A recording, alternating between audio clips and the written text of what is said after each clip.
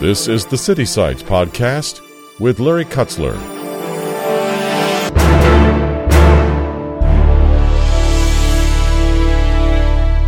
I was born and raised on the south side of Chicago. And if you've tuned into the news on any given day, then you know that there are certain parts of my city that are not the safest or the most beautiful. In fact, I grew up in a working class neighborhood that was infested with drugs and gangs and violence. The beauty in our story is that we have the power to change it. Like you, I've had my share of setbacks and disappointments. And to be perfectly honest with you, I used to think that being a black girl from the inner city, that I was set up to fail. That the odds, so I thought, were not in my favor. And then I had a revelation. I could face each adversity with an attitude of defeat, or I could face the woman in the mirror, reflect on my journey, and declare that my story was not over. What about for you? What if, instead of focusing on the pain and the hurt, what if you focused on the lessons it taught you? How it made you stronger? Changing our perspective is a good place to start, and no longer allowing our circumstances to define us.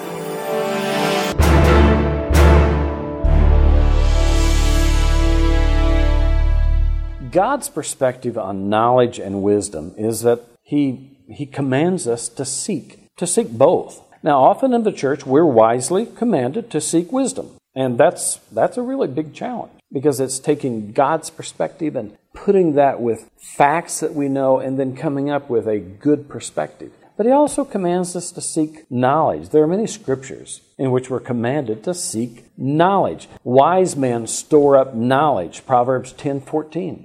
Proverbs 15:14, the discerning heart seeks knowledge. And then Proverbs 18:15, an intelligent mind acquires knowledge, and the ear of the wise seeks knowledge. So it sounds to me like knowledge and wisdom is important to God. You think about it, God is the source of all knowledge. And so when I'm learning knowledge, if I do it with a heart of worship, then it can be an act of worship. A man that I greatly admire and became a friend of mine who recently went to be with the Lord, Dallas Willard, would often remind us, Jesus was the smartest man who ever lived. So whatever your field, whether it's engineering or architecture or agriculture or philosophy, Jesus knows more about that field than anyone else ever has. Jesus is the smartest man who ever lived. And so God's perspective on knowledge and wisdom is that if I'm serving Jesus, first of all, I'm getting close. I'm wanting to follow the smartest person who ever lived, the person who created knowledge, who He created my mind. And so it's a natural for a believer when they're learning, whatever the field, not just theology, not just biblical studies, but the sciences, the humanities, literature, law, business, medicine. It's a natural that it leads us, when we have the right perspective, that it leads us to worship the living God who created all of this.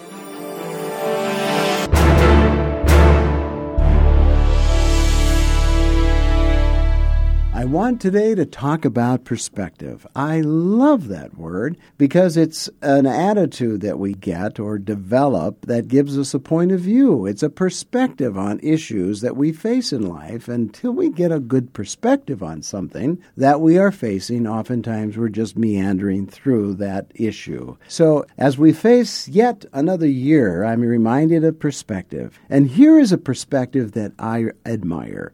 It is a quote from a man who survived 4 concentration camps in Nazi Germany during World War II. Yet, his perspective is what spoke to me, and is one that everyone should consider as they really enter a new year. Listen to what he said. Holocaust survivor and author Man's Search for Meaning, Viktor Frankl, said, "When we no longer can change a situation, we are challenged to change ourselves."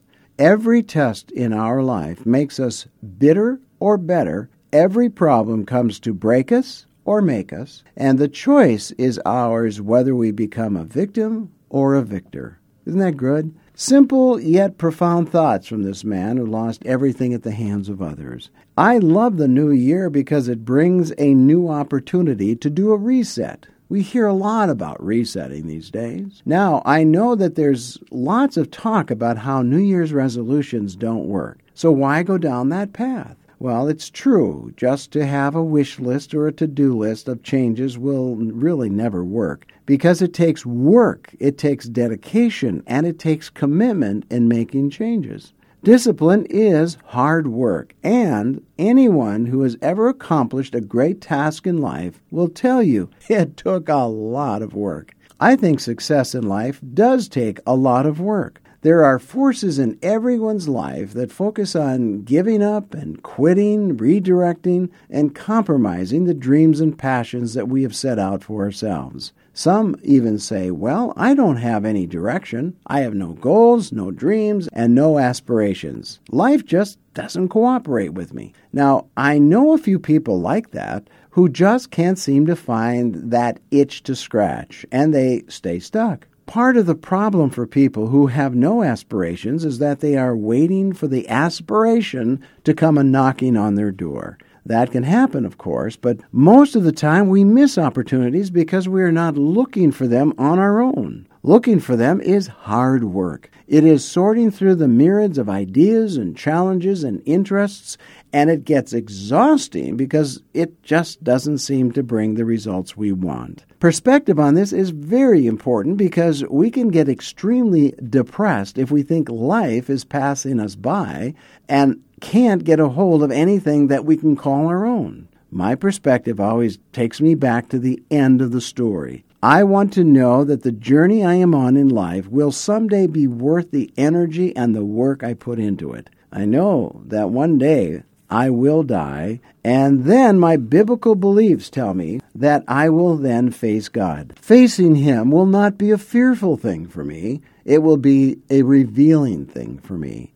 I will listen for the first time to God's voice evaluating how I live my life. I will be amazed, perhaps, on some of the things He would bring up, because I will not have been prepared in my earthly life to hear the kind of perspective and honesty that God will deliver to me. Of course, I hope to hear the words, "Well done, thou good and faithful servant," yet I wonder what kinds of things did my life produce that God would comment on and give me feedback. Well, will He be concerned about my inability to catch the train of life and hitch a ride to more prosperous adventures? Will He note how serious I was about some of the interests I found pleasurable and entertaining? What incidents will He recall where He saw me being His representative? What kinds of things will God be most interested in as we review the culmination of my life? You see, perspective is important, isn't it? We only see life from our perspective, and usually that perspective is flawed and ineffective in bringing us into a clear picture about ourselves. One of the hopeful signs that someone is growing healthy in life is when they search and find their self-awareness factor. That is, when they honestly face the person in the mirror and ask the hard questions. Do I please God? Do I serve people? Do I want more of life to be about me or about others? Do I wish I were more prosperous, more pretty, more influential, more spiritual, etc., etc.? Well, self-awareness exercises are hard work. They push the envelope to the edge, and you often discover how far off the mark you have been in living out your life. So the perspective we need for the new year isn't about, am I finding all the treasures that my life would like to discover, but it's more about, how well do I live my life in pleasing God? You may never be the president of anything, but have you been faithful to what God has called you to do? Are you morally faithful? Are you providing resources for your family? Are you finding joy in taking time for others? Are you a resource of truth in your living and working environments? Are you being a voice of reason and of peace and serenity in the lives of people you hang out with?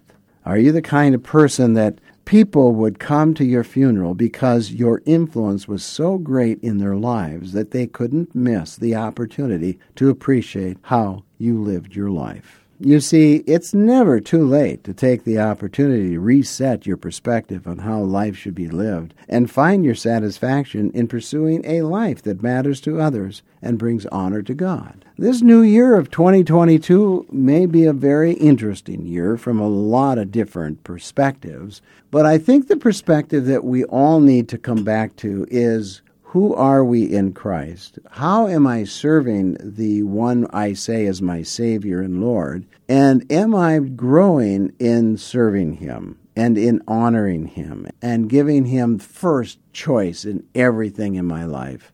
Now, that's a perspective that's difficult to find in even the church today. It's very difficult to find people who really are surrendered. They may be surrendered to a certain point. There may be certain things about what they like and what they believe that they will gravitate to, but are they surrendered the harder things in life, like my will, my desire, my entertainment, the things that I like and don't like? Am I really committed to God to a point where all these things, these worldly attributes and temptations really, really don't matter? It is an interesting perspective, isn't it, to be surrendered to a God we say is Lord. But it is that perspective that I do believe brings with it the reward of not only an everlasting life, but the blessings that He promises those that follow Him faithfully will have in this life. It's been a joy having you aboard today and throughout this past year on the City Sides podcast. We hope that you will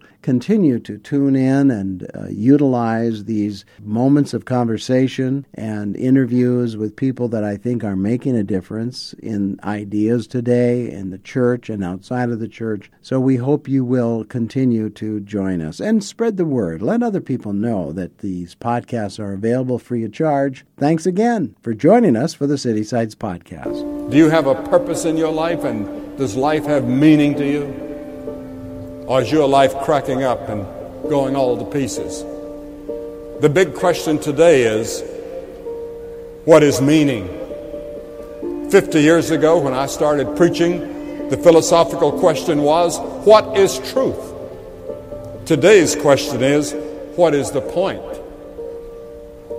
Andrew Maurice, the great philosopher in France, wrote, "The universe is indifferent.